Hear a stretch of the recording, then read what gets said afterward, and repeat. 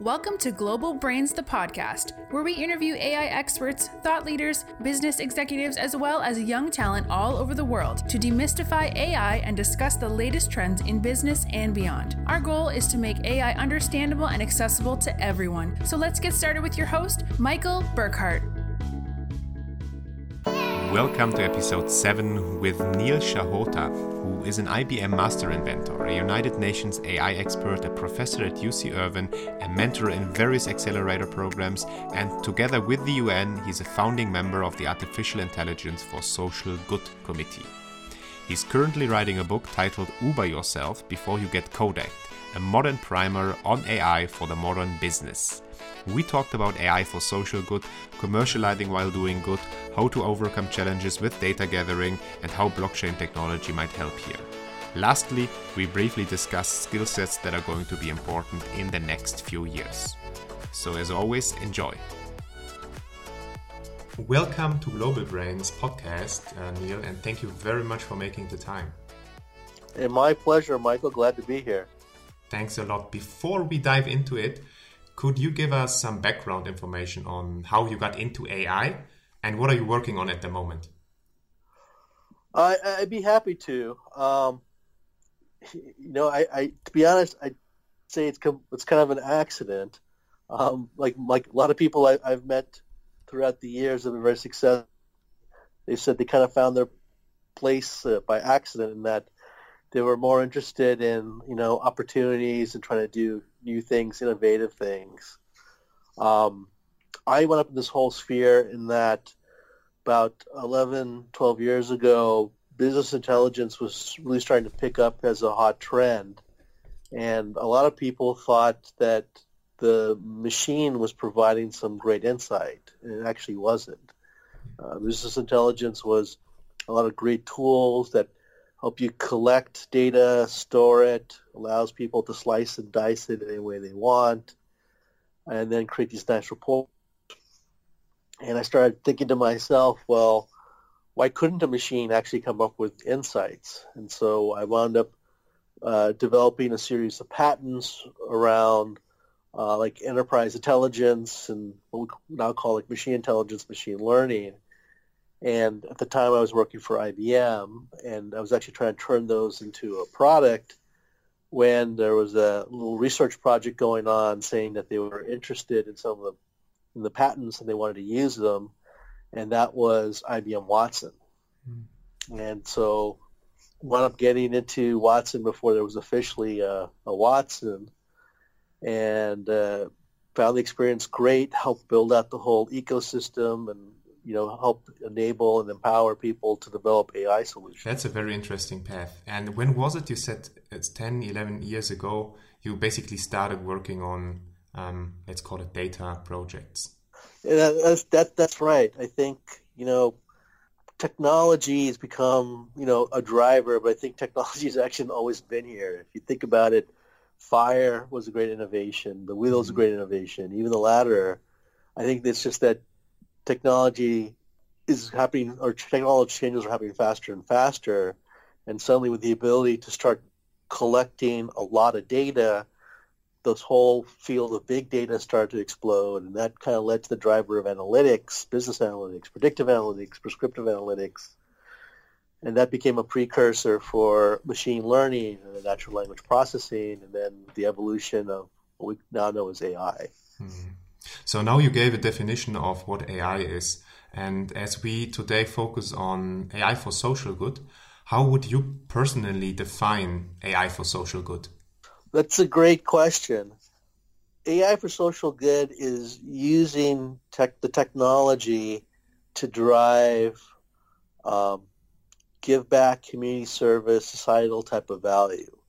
A good example of that is the United Nations Sustainable Development Goals, or SDGs. Things like, zero hunger, gender equality, protecting life on land, on sea, healthcare access, smarter cities. Using the technology to try and drive some of these goals, what I call like AI for social good. You can obviously commercialize, as well, but I really encourage people to think about commercializing and doing social good at the same time.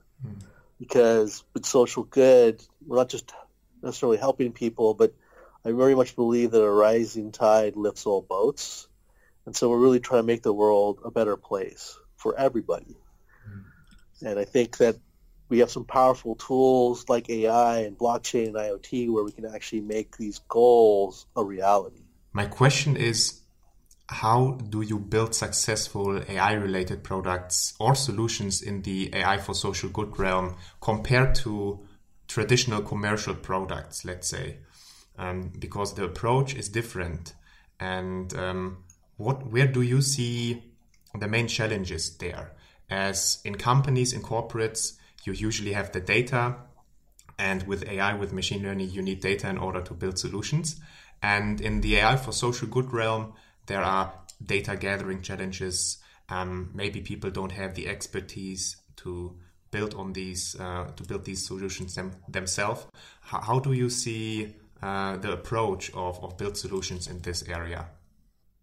So you bring up a couple of really good points, Michael. I actually don't think the approach is different. I think the outcomes being sought are a bit different, but the challenges are actually the same in both.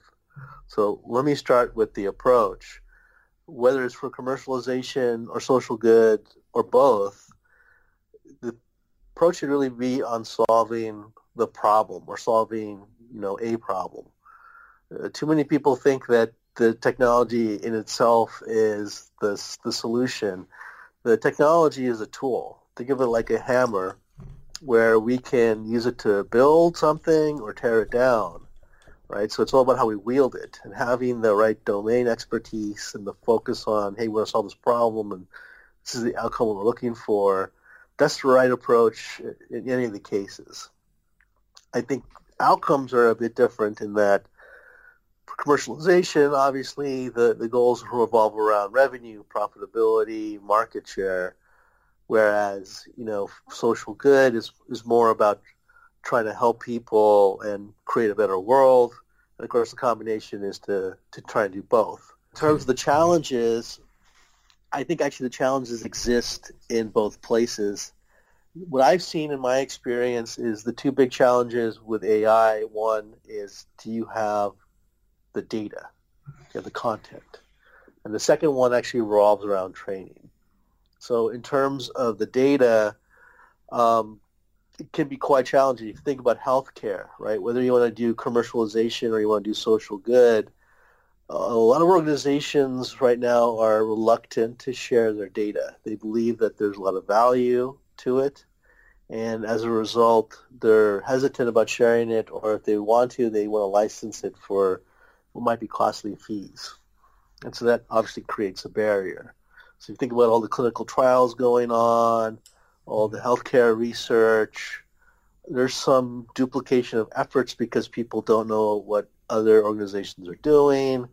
And so we may not be optimizing or making the most efficient use of our resources. Now, if we had one, universal repository where people were just to share the information, obviously stripped of PHI, personal health information, it might fuel faster developments in terms of medicine and healthcare.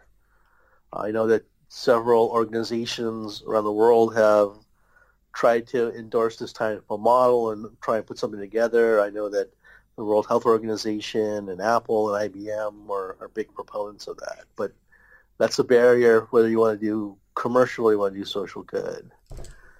The second challenge is around the training. A lot of people have the idea that somehow those things. You think of it as a 3-year-old kid, and that if you ask it to do something new, you have to give it some basic rules on how to make decisions, explain some conceptual items to it so that it can try doing things, then you correct it. So while machines can learn very quickly, it's our people time that tends to be the constraint. So we only obviously have much time to help, especially when you have smart domain experts that have, the regular work to do. So, using my healthcare example again, like teaching an AI about cancer and cancer research and trying to get the AI to help, find a cure for cancer, you have to have some very smart people that know that space. And because they're already doing other work, their time tends to be limited. So again, whether it's commercial purposes or whether it's social good purposes or both, access to their time is constrained. So it slows down how quickly we might be able to do something, or they may not even be available, meaning that it's become just a complete barrier. Getting back to your first point where you were talking about issues with data and issues with trust, and a few months ago in one of your talks you were mentioning that you see a lot of potential in blockchain for solve some of these problems. Do you have any concrete examples where that could be applied in the near future? That's a good question, Michael.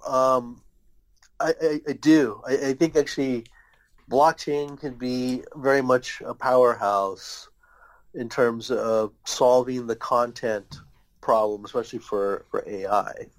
So there's two examples that actually come to mind. So one, again, building on my healthcare example, if people actually had their own health chain, right? And again, it can be stripped to PHI. Not only does that accelerate the access to care, and they don't have to worry about primary care physician getting the right results, X-rays, MRIs, whatever it might be, to a specialist.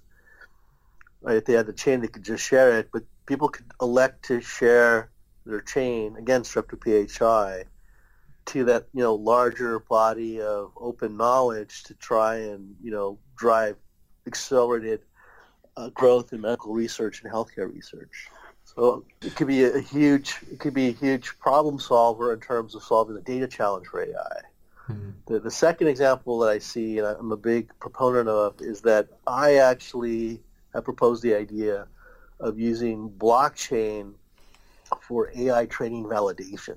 Mm-hmm. One of the big concerns these days is if AI is doing more and more and making recommendations, potentially even making decisions, how do we know it was trained properly? How do we know that it's been, cleansed of bias? And I think we can actually use block where, again, obviously stripping out, maybe people's names, that kind of stuff, but say, hey, this is the kind of resources or, high-level view of how the training was, to show that we try to bring in a diverse perspective or we try to strip things out.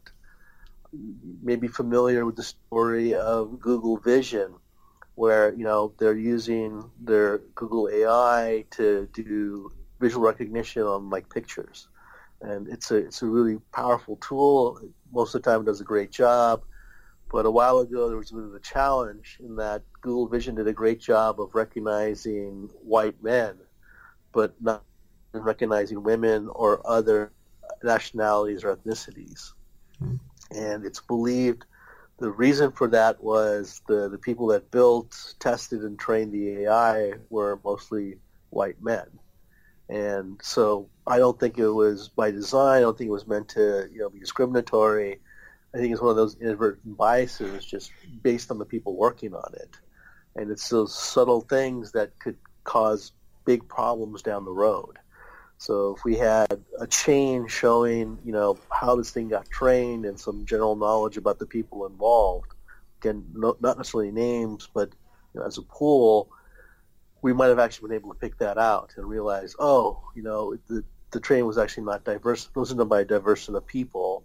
We need to fix that. Okay, so health chain, you said. Is that something that is already being worked on, or is that a concept or an idea that you came up with, or are there actual projects going on health chains? So right now I would call it still an idea. I actually know of a couple organizations that are looking to do that, but they haven't quite started yet. So they're actually consolidating data and things, but they're thinking about how do you design that kind of chain. And unfortunately, the blockchain technology as it is right now, it's still a little bit immature and requires a little bit more development, because right now it doesn't scale that well and there's a bit of a security concern. So I think until the core technology improves, developing that chain may not make sense quite yet.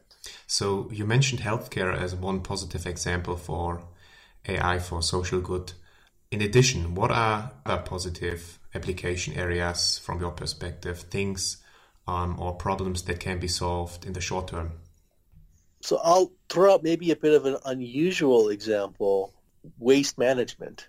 So if you actually think about what's going on, and that we're generating a lot of waste, a lot more waste. There's like plastic island, unfortunately, floating around the Pacific. There's huge landfills. More and more like devices, mobile devices, laptops being used, just being thrown away. It's adding, unfortunately, toxic chemicals into the environment. We can actually use AI to help us deal with some of these problems and maybe even reduce the amount of waste we're generating. So there's a company, if I remember correctly, called Bin-E, where they basically have developed a smart trash bin. And so, again, using like recognition, when you throw something away, it can actually classify it as recycle and then put it in the appropriate slot. So that's one way to use AI to try and help with waste management. Another is to actually try and leverage AI tools to see, given the waste that we have or producing, could we do something else with the waste rather than just throw it away? In fact, could we convert some of that to energy? Is there, maybe some natural gas or something that we might be able to extract? And if so, is it enough and conducive enough or cost efficient enough to actually do something like that? Another area I see a lot of AI use being done right now is actually in education, where people are looking for like AI tutors or even AI career counselors, so that students have additional resources, especially after school hours, to help coach them and guide them through their academic career. Let us talk about education. Imagine you'd be in college, again, studying something related to AI, and being the person you are right now with the experience you have, what skills would you acquire, or what tips would you give to the upcoming AI talent? In addition to pure technical expertise. I know that you studied math and political science. You bring in the technical expertise and also behavior science, and you learn more about human relations in political science as well. So I'd be curious, for a person who is studying something related to AI at the moment, what additional skills and areas should the person look into? That's a great question, Michael. I think there's two key focal areas beyond the technology. One is the critical thinking and problem solving side. With AI, especially doing more like low level administrative type of tasks, and it's freeing up our time. We need to be able to do more complex thinking and more higher level type of tasks, or I should say more complicated tasks. So that means we have to really become great problem solvers, and that's not just something you can get by reading a book. It means actually trying things and, even some philosophical thinking, like really thinking out of the box about possibility. The second area is the soft skills, like communication, facilitation, collaboration, negotiation. We're going to live in a world where there's a lot more teamwork, more agile type of development for things. But the key thing is really going to be, doesn't matter how smart you are or what great, disruptive ideas you might have, if you cannot quantify the value and if you cannot communicate the value, it'll never go anywhere. A good example of this is if you think of Kodak. They were like the kings of film for 100 years. They owned over 90% of the market share, if I remember correctly. And today they're bankrupt. And, people say, well, the digital camera is what, ultimately was their downfall. They were slow to embrace it in the mid-90s. They thought it'd be a fad. They didn't want to give up film, and this is where they are. But the digital camera was actually invented by Kodak in 1976. Kodak engineer named Steve Sassoon actually invented the camera, and of course, while it was rudimentary, right, I'm not sure that he or his team or his manager, whoever it might be, could have really articulated the value. I understand that Kodak looked at it and they might cannibalize the film business and chose not to pursue it. But if they could have articulated the value in the long term, what might have happened, Kodak actually might be the king of digital, right? They had the technology 20 years before everybody else, and could you imagine where we might be in the digital age today if that had started then? So I cannot underscore enough that, it doesn't matter how smart you are. If you don't understand the value you're creating and you can't explain the value to people, you're not going to get very far. Let's talk about your book. So you're writing a book, and I would be very curious if you can give some background information and why did you make the decision to write a book? I'd be happy to, Michael. It's something I've been actually thinking about for a couple of years, and just, going out and trying to help organizations understand what AI is and what it might mean and what they could develop. I've learned that, people have gotten much better at kind of the awareness, right? And there's still a lot of fear and concern, and I get that. And I'm very much about trying to empower people. I want them to realize this is not necessarily a threat, but could be a great opportunity for them. And so, I finally said I just got to do it. And so, working on a book, which I kind of call the lay person's AI. It's not so much just what is AI, like understanding of what it is and what it might be able to do, but also tackles, I think, the questions that people have that no one really addresses. Like, what is the opportunity here, right? How do you address the fears, concerns? What is the opportunity? What can people actually do with it to help themselves, their families, their communities, their companies, nonprofits, society as a whole? And what's the future really going to be like, right? How are they going to be impacted by all this, and how do they get ready for this, or how can they actually drive the future? And so that was really the purpose of my goal was, understanding and enablement. And I want people to realize that this doesn't have to be something you're afraid of. It can actually be a great tool to actually help you. And I'm lucky enough in that I know a lot of great people, and to come and share their stories about what they've been able to do with AI and some of the hurdles they overcome. And a lot of the stories are by people that are not technology people, right? They're just regular people. They might be good in healthcare. They might be good at law. They might be good at finance or marketing or community service, or, trying to help underserved school children. But these are really sharing some of their stories to show, everybody out there that, hey, you could actually do something. You don't have to be a really smart guy like Elon Musk, for example. Just the quote-unquote regular people can actually do things. And that's my main takeaway, is that I want people to feel like they have more control over their destiny and they can actually help shape this future. And when you think about the future, I know it's very difficult to predict the future. I think at the end, nobody can really say what is going to happen in 10, 20, 30 years. But how would you draw a future scenario? How should the world look like in the realm of AI in 10 to 20 to 30 years? On a high level, how should it be leveraged? And what should be the connection of people towards AI? That's a great question, a really hard one, Michael. Change is just happening so fast. I don't know if we can even predict 5 years out, right? If we walk back 10 years, no one would have predicted Uber or like Bitcoin, and here they are today.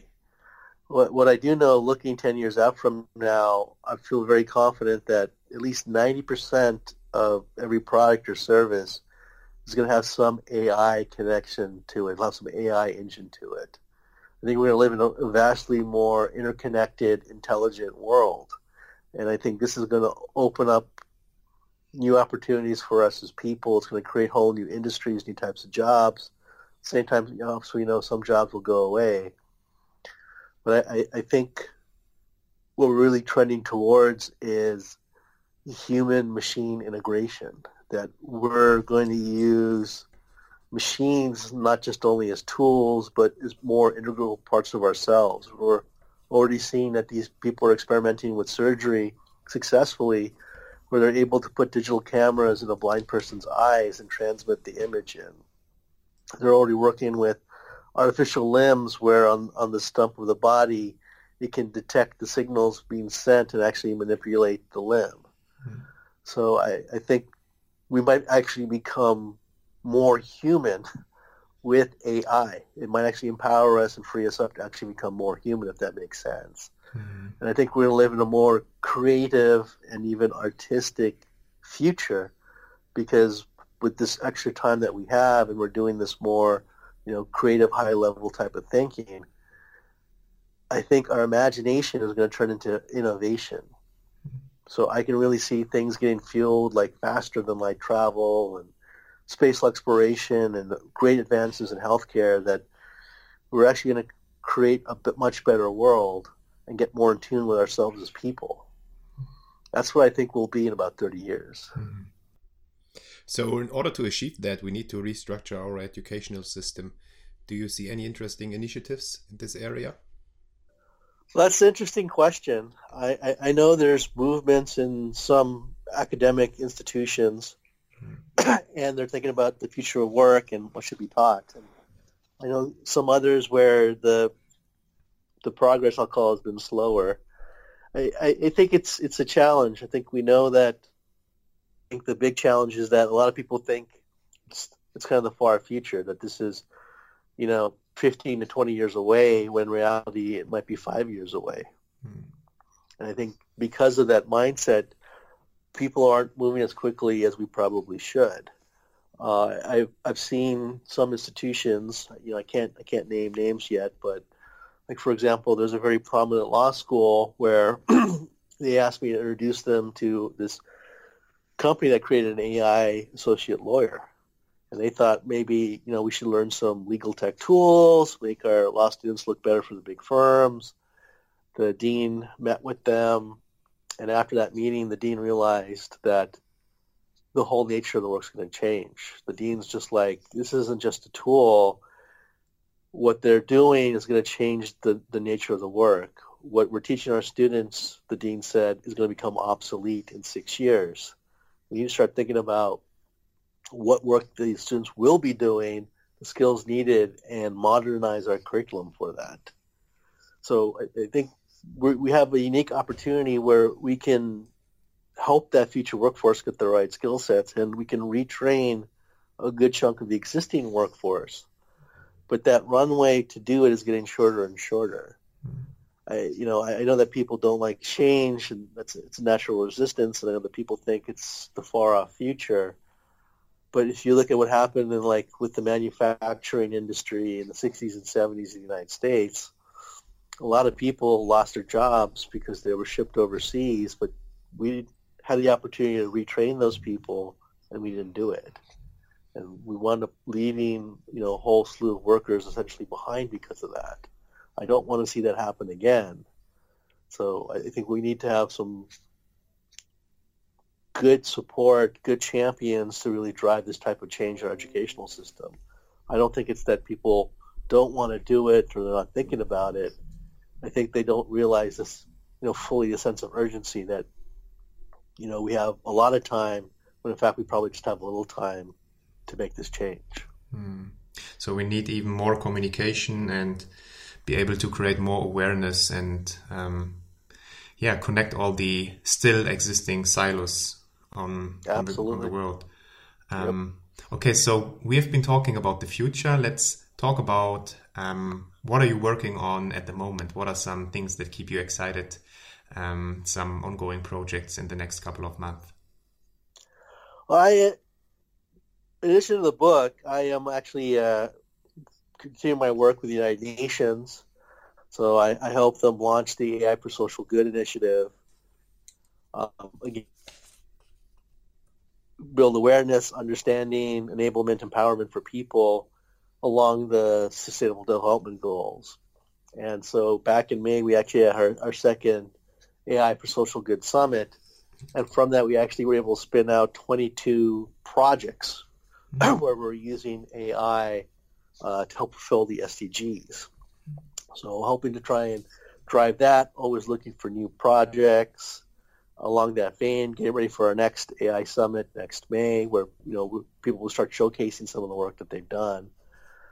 but also, going out and trying to help, nonprofits and NGOs understand what they might be able to do with emerging technology like AI.